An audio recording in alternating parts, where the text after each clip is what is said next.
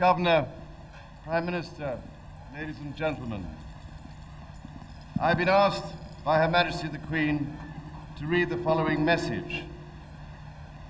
5 hours from now, the Union flag will be lowered and the flag of China will fly over Hong Kong. More than a century and a half of British administration will come to an end. During that time, Hong Kong has grown from a small coastal settlement into one of the leading cities and one of the greatest trading economies in the world. So I have Dan, tears rolling down his face right now. I have visions of a little boy in Shrewsbury on June 30th, 1997, running in, asking his parents, what's happened to our empire? Is that right, Dan? They are tears of shame rather than pride, Gav, I have to say.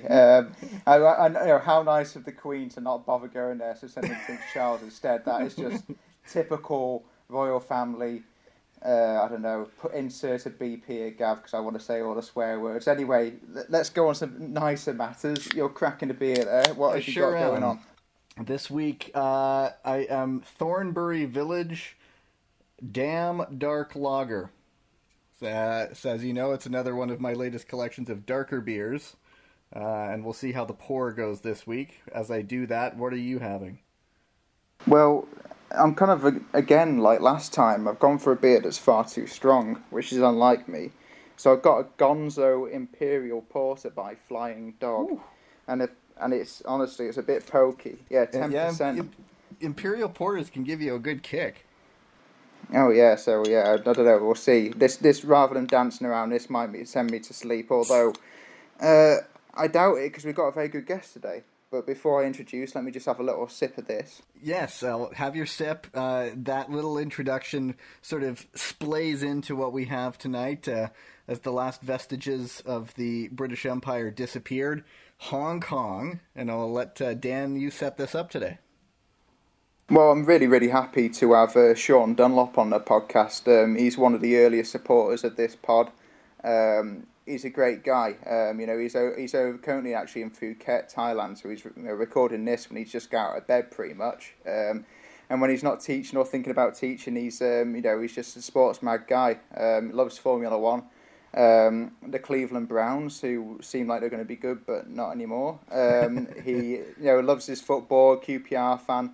Knows an awful lot about it. I actually say it was probably one of the only Canadian I've met who actually understands the rules of cricket and why people would like it. So, really, really pleased to have him on. And so Sean, say hello. And what are you doing in Thailand aside from teaching over there? Yeah, hi Gavin, hi Dan.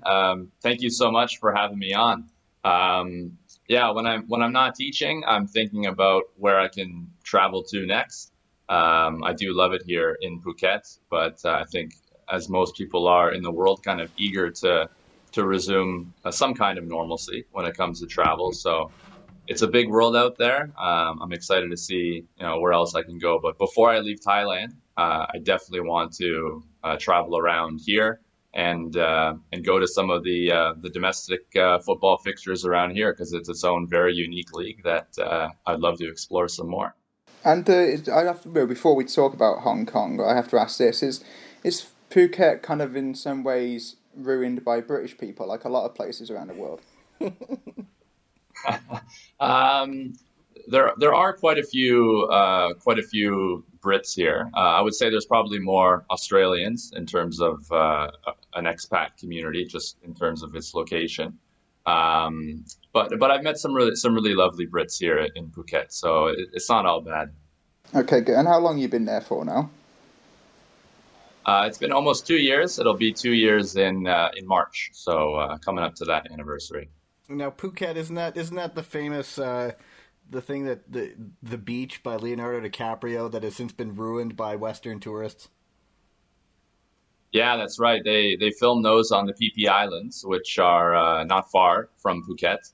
A couple of years ago, they had closed. The government had closed the beach where it was filmed because it was overrun by tourists. But it's good to see that environmentally, places like that are starting to come back because of action taken by governments and environmental activists. And then the pandemic as well, having kind of curtailed all the tourism activities. It's good to see sort of nature coming back on its feet here. And just another question about Phuket. I know we'll get into the Hong Kong side of things in a second. Phuket was hard hit by the tsunami in 2004. What's it like there these days? Yeah, it's that's still an event that kind of lives in the memory of the people here. There are a few memorials kind of dotted around the island. The west side of the island was hit particularly hard. A lot of the tourist towns that are really popular and were popular at the time were devastated by that tsunami. And people are still sort of keenly aware of that. They've since set up a pretty good warning system in the Andaman Sea to warn people of that, because that's what caught people off guard, is people just didn't know what was going on at the time when it hit that morning. But yeah, it was really devastating. But it's come back. I think even within a year after that had happened, tourists began coming back and hotels were reconstructed, and it was thriving there until very recently. Wow. Yeah, I mean, yeah, what a transformation. It's lovely to hear that it's come back and strong. I mean, it kind of puts us into the Hong Kong subject as well. What a transformation that place went through. I'm sure we'll touch on that shortly. But first of all, when did you arrive in Hong Kong, and why Hong Kong? Why did you choose to go and stay in Hong Kong for a bit? Yeah, it was February 2017 when I had arrived in Hong Kong, and a few months prior to that, I had acquired my TEFL certification, which enabled me to go anywhere really and teach English. And in terms of high earning locales, you can earn a lot of money in Hong Kong. And for someone who was paying off pretty high student loan debts, that was very appealing. But there was also the cultural, I think, appeal of Hong Kong. It was a place that I didn't know a lot about, but it has a fantastic mix and fusion of Eastern and Western cultures. So it wasn't a complete sort of culture shock to go there. It is quite different from other places in Asia, in that it still has sort of it maintains its kind of Western tendencies, and you don't need to know Cantonese or Mandarin to get on there. So it was a good sort of soft landing spot for me in Asia, and set me up well to be able to travel elsewhere as well. Now it's been well over 20 years now since the changeover happened, and so one thing I am so curious about, because I think I've seen the old Hong Kong flag flying and some of the pro-democracy protests that have happened over the last little bit. What influence is there still with British culture? I mean, is it sports-wise, food-wise? I mean, I don't imagine they have things like, eel pie and all those other British foods that Dan enjoys. In terms of Sunday roasts and Sunday brunches were still very popular. Okay. There is a very large and quite vibrant expat community. There are still a lot of Brits working there in finance, teaching. So there is still that a legacy that has kind of carried over to the modern day. Yeah, and it's been fascinating to see how it's developed in the 20 years since it's been returned to China. And does it kind of like in cuisine and stuff like that? Because obviously the version of Chinese food we get in North America is very unlike Chinese food. But what does Hong Kong get? Is Hong Kong food like Chinese food? Is it like the version of Chinese food we get in North America, or do they have a very unique cuisine compared to the rest of China? It's regional. It's definitely different than what I would find in back home in Canada. You don't have your chop suey or your General Tao chicken that just doesn't exist. Dim sum is really popular in Hong Kong. So if you don't know what that is, it's a sort of where you gather around and kind of sample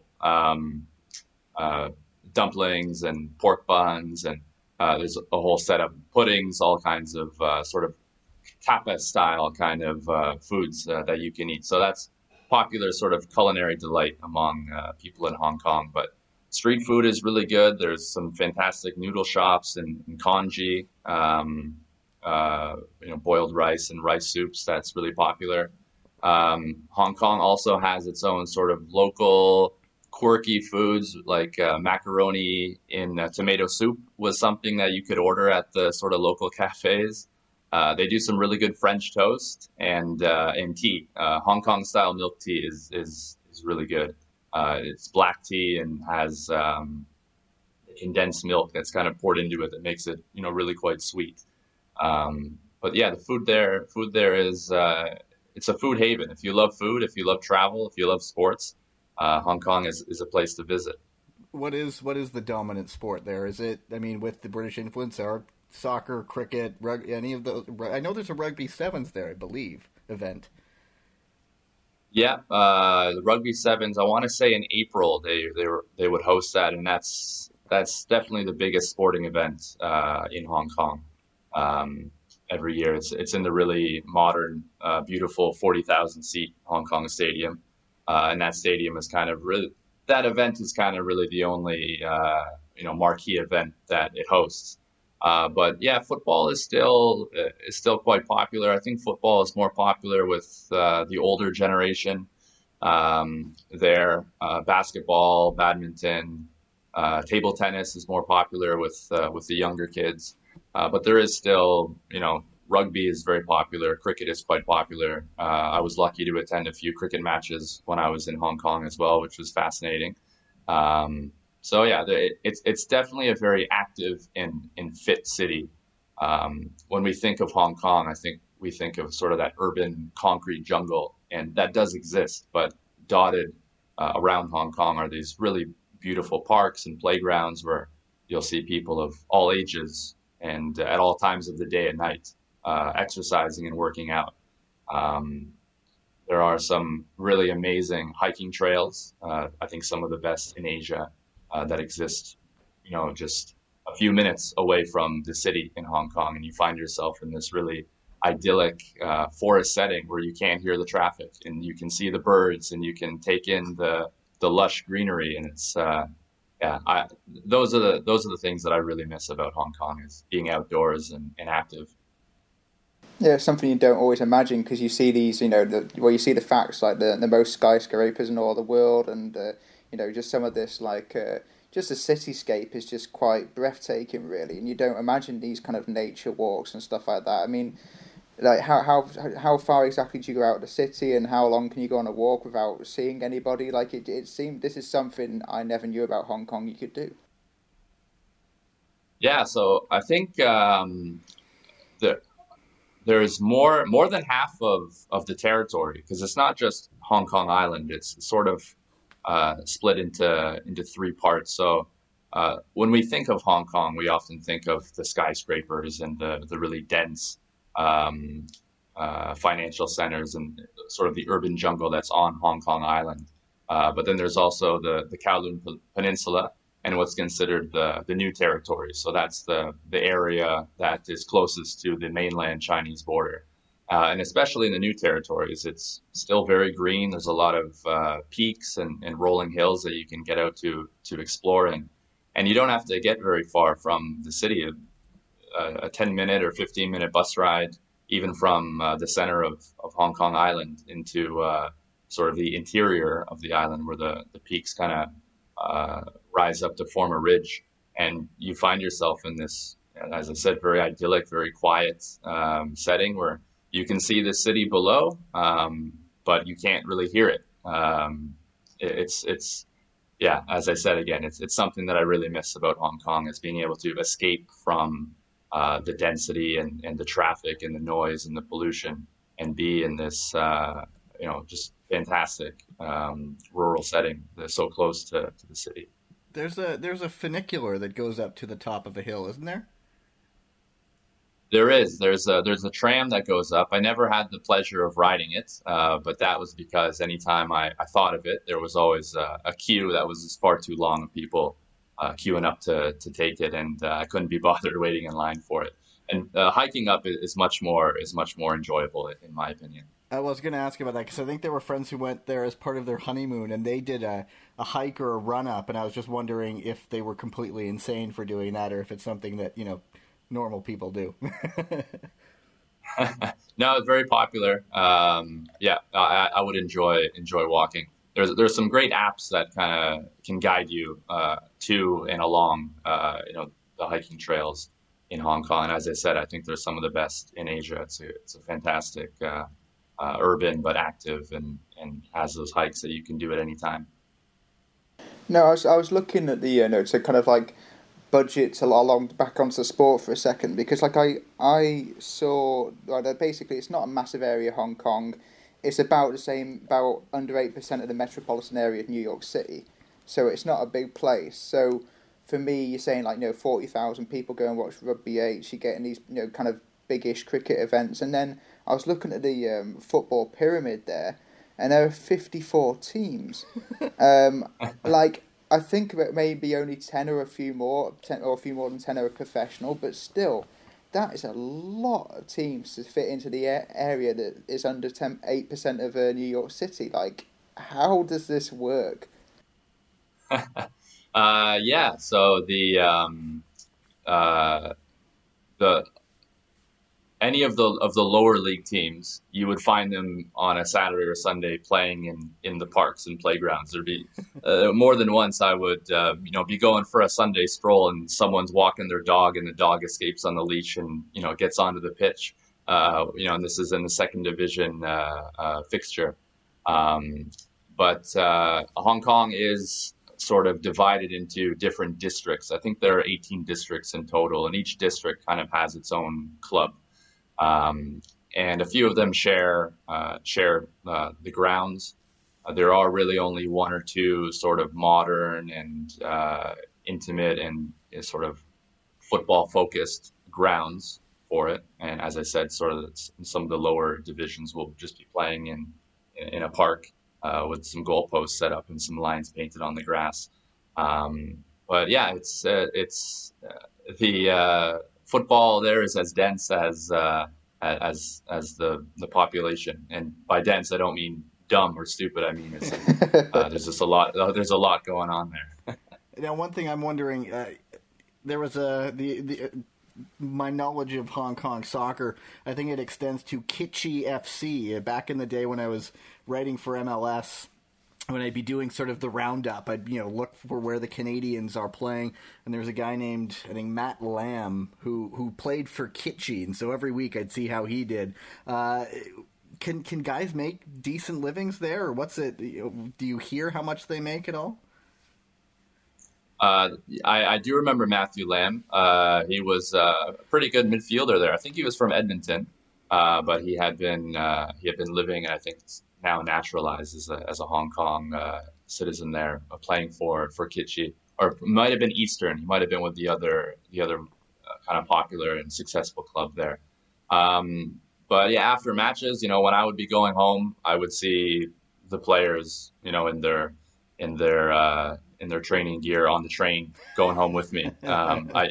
These guys weren't rolling in Rolls Royces or Lambos heading home. It's quite modest living. I wouldn't be surprised if a lot of these guys worked jobs during the day when they weren't playing. So, but the quality was still quite good. I think the Hong Kong Premier League, the style of play is not the most attractive. But it is physical. It's fast. A lot of the players aren't particularly big, but they are quick and they are speedy. So the quality of play wasn't terrible. It was more the style of play where defenders or midfielders were kind of booted up the field and hope that the striker could get to it first and get on the end of it and old finish. Old school British, old school English. Yeah. Yeah, but every club and even the Hong Kong national team has a lot of Brazilian-born players who kind of bring their own flair to the matches, and yeah, it's a really interesting setup, and by far the most fascinating thing for me, for someone who loves to be able to go out and take in the local matches and be able to go visit all the grounds in one day if I wanted to, because everything is so close, and still be in my own bed at nighttime. It's a really fascinating setup that they have there. Were there any other footballers whose name listeners might recognise as well that you saw playing over there? There were two that stood out to me. There was one that many people would know. The first one, though, and was a guy that I had the pleasure of seeing a few times because he always seemed to be in the match that I was going to attend, was Zesh Rehman. He was former. QPR and Bradford he played for, didn't he? Yeah, QPR. I think he his sort of notable accomplishment was being the first British Asian to appear in a Premier League match. He's a Pakistani international, and I think he was with Fulham at the time when he made that appearance. But he's now a player manager for one of the clubs there in Hong Kong. He's been there for a while. But the player who was certainly most popular and seemed like a coup that anyone in Hong Kong could have acquired him, even at the age that he was Diego Forlan. He came to Kitchee, and I think they acquired him for their Champions League group stage fixtures. So I think he might have only played less than 5 of the domestic league fixtures, and he was just there to kind of bring some quality to their Champions League, their AFC Champions League fixtures. And I went to go see Kitchee a few times, and I was always disappointed that he wasn't on the pitch. Always playing away from home, so I never got to see him in the flesh. But yeah, he was by far the biggest player to ever grace the grass in Hong Kong. Was it a big deal, sort of media wise, when he joined up? Yeah, it was. I mean, coming from the clubs that he had represented before, to come to a very, we see now a lot of international players coming to China for big money. And I can't imagine that he was coming to Hong Kong for big money, because I just don't think that they had the budget for that. But yeah, it was a big deal. I mean, people in Hong Kong love their global leagues. The Premier League is very popular. It's not uncommon to see people wearing Chelsea or Arsenal or Manchester United jerseys around town. So for someone someone of quality like him to come to Hong Kong, of all places, even for the short period that he was there, was big news for sure. These matches when Diego Forlan's not playing or Zesh Rehman's not playing, like, how many people are you getting at these games? Is it a good, strong, intimate atmosphere, or is it quite sparse? Like, how much of a culture is there for football at these games? Well, the grounds were always very small. Most of them, had no more than maybe 5,000 capacity. So it was always very, very intimate, sort of only kind of broken by the public use running track that would go around the pitch that's in the middle. And when I would go, I would always see sort of the older generation. It was a lot of retirees that would go on their Saturday or Sunday afternoon with their neighbors or with their mates. Well, it wasn't really a family atmosphere. It wasn't always the most exciting. There would always be a few sort of supporters with drums and scarves and megaphones kind of in one corner of the pitch, kind of bringing a little bit of excitement. But it was always a sort of like an activity you would do on a lazy weekend afternoon is go to a match there and kind of take it all in. And for me, it was just, I made a point of, when I went to Hong Kong, was I want to be able to visit every ground that I can. They're all in Hong Kong. There's one team that plays in Guangzhou, which is about an hour away by train. But being being able to kind of travel around the territory and visit different grounds, that was the most appealing thing to me. Anytime I go to a new place, I'm always looking at, what's the sporting culture there like, and can I visit the arenas and the stadiums that are around in Hong Kong? It's totally possible. So what was your sort of local team? What was your team there, and what's match day like? Guide us kind of through the fan experience, the food, any of that.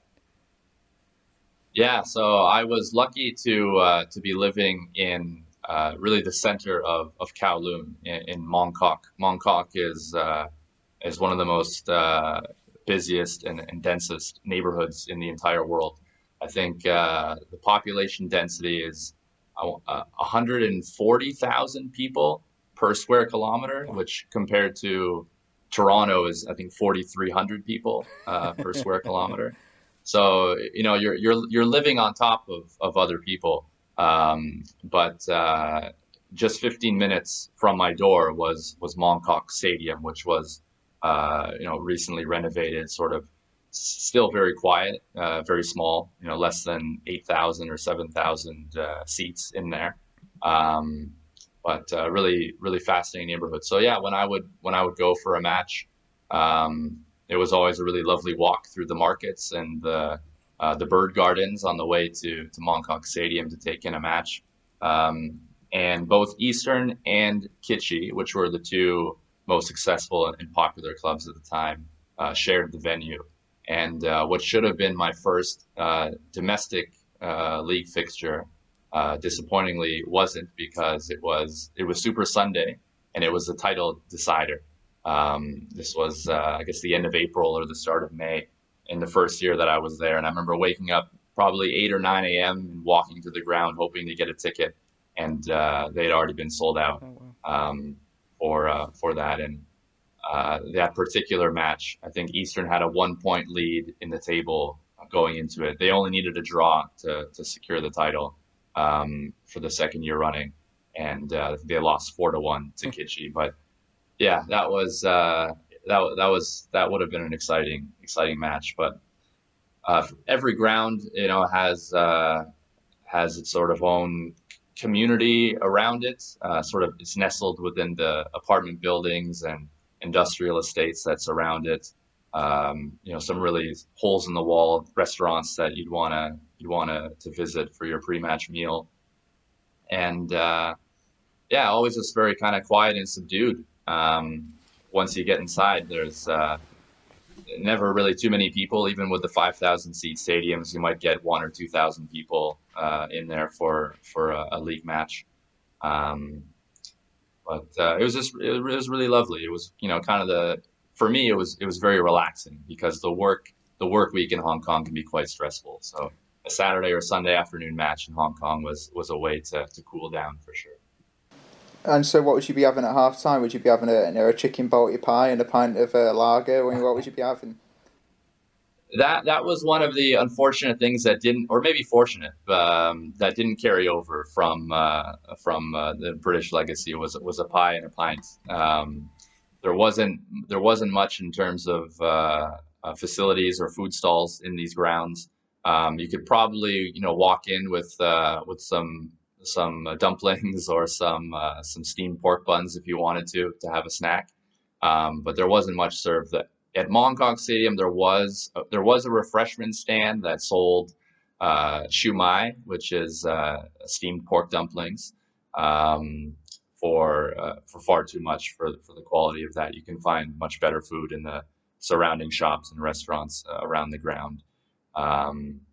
But could always go for a bite of French toast and Hong Kong style milk tea as well. You mentioned the walk down to the stadium. You'd go through markets and stuff. That's one of the things I love about going to Asia. Whether it's I've been to the Philippines, Japan, Singapore, Malaysia, is the food stalls and the big open air kind of markets. What's it like to just sort of stumble around and find your way through those kinds of places there? Well, in Mong Kok in particular was quite unique, because every street had a sort of its own theme. So from my place, my apartment, to the stadium, I would pass Beer Street, I would pass Sneaker Street, I would pass Flower Market Street, Ladies Market Street, Massage Parlor Street. I mean, it was you were getting everything you needed was within a 10 or 15 minute radius of where you lived on the way to the ground. So yeah, it's certainly a unique, typical sort of Asian experience. No, and you talk about the street names and stuff like that, and the architecture there seems like, while it's skyscrapers and stuff like that, there's some kind of unique touches to some of the buildings over there. Like I know that there's a lot of just big holes in the buildings, and I know that the local law would say that it's to allow dragons to fly through them, but I think some architects say they actually know that it's there just to kind of give it a bit of a just make it look a little bit different, make it a little bit interesting. So I know there's some big holes in the buildings. I know there's one building called Jardine House, which is referred to by locals as the House of 1,000 arseholes. So this is what I found during my research. I mean, is the architecture, while it's all modern, is it interesting? Yeah, it's very interesting. The property development is a huge industry there in Hong Kong for the price of the land that's there. And when these tycoons get their hands on some land, and they're going to put up a really fascinating piece of architecture. Feng Shui plays a huge role in how they construct modern buildings as well. So yeah, I think you were right about the holes. The holes in the buildings is to allow the dragons to fly down from the mountains. Like it's if Game of Thrones ever has a revamp, I think they should set it in Hong Kong, because that would be a really fascinating setting for it. But yeah, it's really a good mix of sort of old and modern architecture. You have a lot of apartment buildings that you don't know if they're residential or they're commercial. A lot of them can be multi-use. So you'll have a factory floor next to some really tight, cramped cage apartments that are sort of scattered throughout Hong Kong. And because of its density, because of the things just sort of stacked on top of each other, sit yourself in the middle of an intersection and kind of look around, and you'll see all sorts of styles and periods of architectural history. It's fantastic. And all these high-rise buildings and stuff. Is it true that a lot of them skip the fourth floor entirely? As in, there's just a void that you have to cross between the third and the fifth floors. Yeah, the number 4 in Chinese culture, I think, is considered unlucky. So if you go into the lift, there won't be a fourth floor button. I don't know what residents would do if they're writing their address on if they're sending mail, if they can write 4 on the envelope. But yeah, there is a lot of unique customs there that you can kind of play on superstitions and that. Yeah. Sort of be remiss if I didn't bring up what Hong Kong has been making news for lately. All the pro-democracy protests, the sort of clamping down, and the fears that China is sort of going to bring down a bit more of an iron fist on the territory. Do you still know people there, and if so, what are they saying these days? Yeah, so I do still maintain relations and friendships with people that I met that are still there. When I moved from Hong Kong, that was in March of 2019, and I did go back for a week in the end of May, and that was really I would consider the last week of old Hong Kong, because the very next week, the start of June, the protests began to kick off and escalate from there. So yeah, it's been sad to witness sort of the violence and the tensions kind of envelop the city, and the images that I see on media now and in the last year, it's unrecognizable. It was never I never really had any indication of those tensions and those hostilities and the animosity that existed when I was there. So to see kind of the transformation that it's undergone politically and socially in the last year and a half, 2 years has been really, really stunning to witness from afar. Um, there were times where I would go to Instagram or I would go to Twitter to see what my friends were doing, and they'd be on their commute home, wading through tear gas clouds, just trying to get home. So yeah, very dramatic, but I'm thankful that I wasn't there in the middle of it, because living in Hong Kong and working in Hong Kong is stressful enough, and when you have kind of what was happening there in the last year or so going on as well, I can't imagine how difficult that would be for the people. Do you have much optimism that there's going to be some sort of hopeful resolution? Well, no, I think it's inevitable. The Hong Kong is not China. That was something I heard a lot when I was there, and something that I sort of was made clear to me when I was there. It's ruled differently, and when the British had returned it to China at the end of their 99-year lease, there was a sort of a joint agreement that Hong Kong would sort of maintain its kind of autonomy to some extent, certainly over its own affairs until I guess 2047. So for a period of 50 years, and then around 2016. Certainly time before that, but I think 2016 was the first time that there were some real major protests against some of the actions that the Beijing government was beginning to do, and then that really escalated last year in 2019. And so there is a worry that things are just going to change, and they won't be Hong Kong won't have sort of its freedoms that it had got to enjoy for the time prior to that. So if when international travel resumes, make a point to go to Hong Kong, because it's changing rapidly, and take it all in while they can.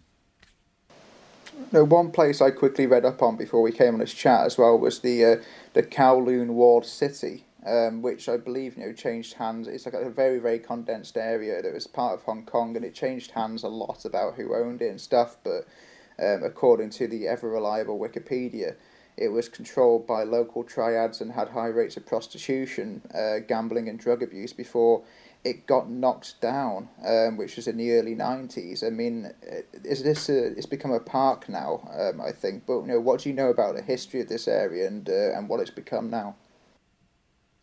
Yeah, Kowloon Walled City was a real fascinating part of Hong Kong's history and part of Hong Kong's society. I think you were right about with all those dates there. It was the mid-90s when it was eventually raised. But from the early 20th century, I think a community had really started to build up there. And I guess probably in the 50s and 60s is when it really began to cramp up, and it reached sort of its height in the 70s and 80s in terms of people living in there. And it no longer exists. As I said, it was raised in the mid-90s, and I think that was done because when Hong Kong was to come under Chinese rule again, they didn't want to.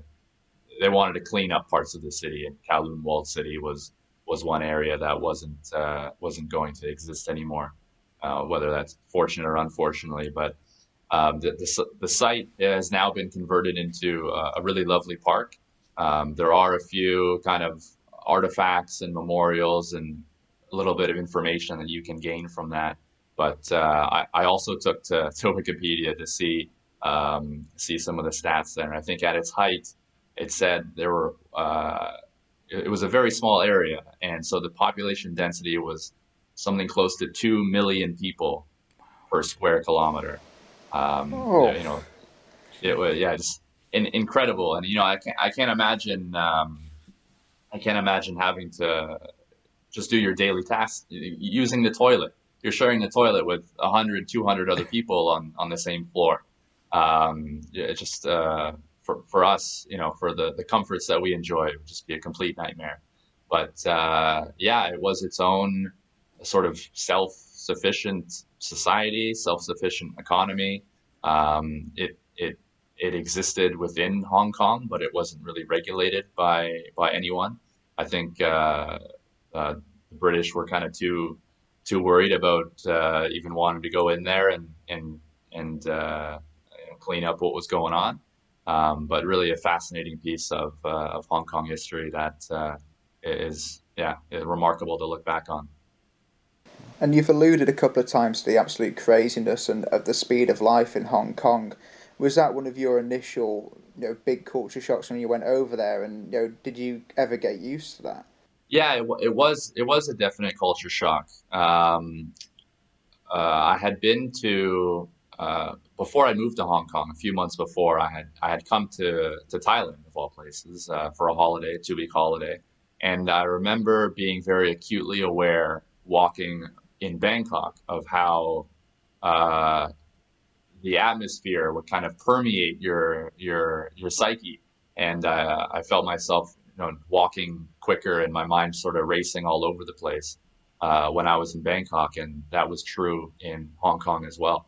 From sort of when the sun rises and you hear the traffic going, and people are on their commute to cramming into trains and subways on their way to work. And it doesn't stop. We talk of New York City as a city that never sleeps, and Hong Kong is definitely one of those places where it's going all the time. And if you don't, if you're there for an extended period of time and you don't, kind of take a mental health day when you need it, it can really burn you out. And eventually it did for me. That was one of the reasons why I decided to leave when I did. But at the same time, I have so much love for it. I miss it a lot. It's a really fascinating place to live.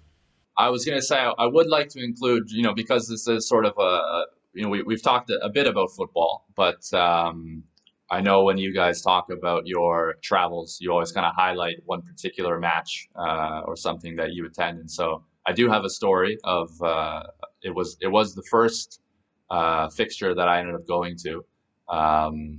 It was the AFC Champions League group stage match, and notable for Hong Kong because it was the first time that a Hong Kong club had qualified for the group stage of the competition, and they had a female coach at the time, and she was the first female to lead a team to that stage of the competition as well.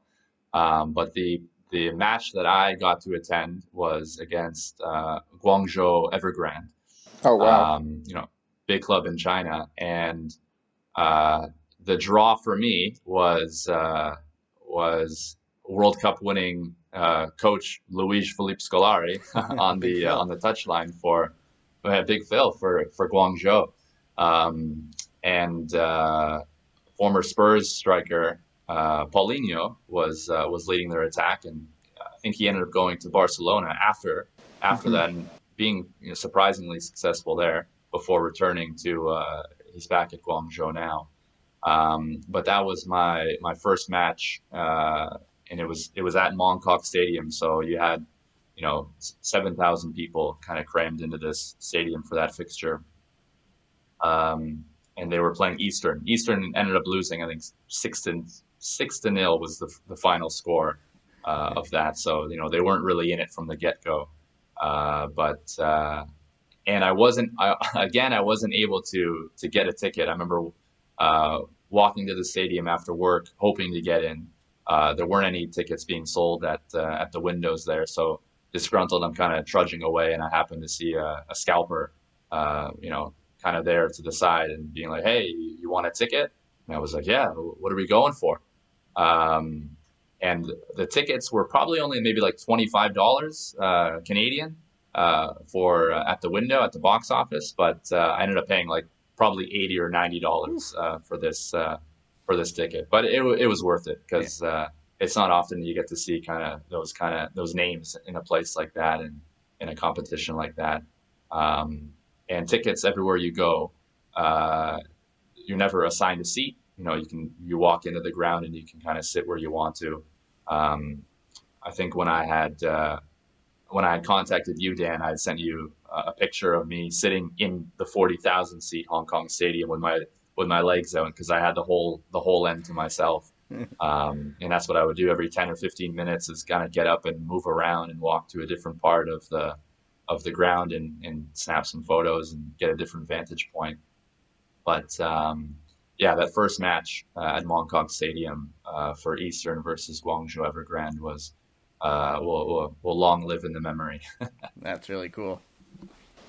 That's really cool. What a unique experience. I love it when you get, well, I mean, that's that's why I still think the FA Cup's the best competition ever, because you get all these, big name players coming to these small grounds, and it's lovely. You could see that on your front doorstep. That's incredible. Especially Big Phil, what a character he is. I think he's still working in football as well right now. Yeah, I'm sure he's bounced around. Yeah, he's still around. Yeah, because he was when he took over Chelsea, which was a long time ago now. He openly admitted he did it for the money, and that was a while ago. And he's still going about doing this business. Good on him. He seems like a real character. Yeah, for sure. Well, lovely. Thanks. We'll end things up there. I know Hong Kong is a place I certainly wanted to visit, and you've certainly added to that enthusiasm. Whenever that ends, hopefully our paths do cross somewhere in the world. Thanks for joining us, Sean. Thanks so much for having me on, guys. This was a lot of fun, and I'm excited to see where the podcast goes next. Yeah, well, we haven't got a clue where it goes next. You've had a peek behind the curtain here, Sean. You can see it's a pretty disorganised affair. So there you go.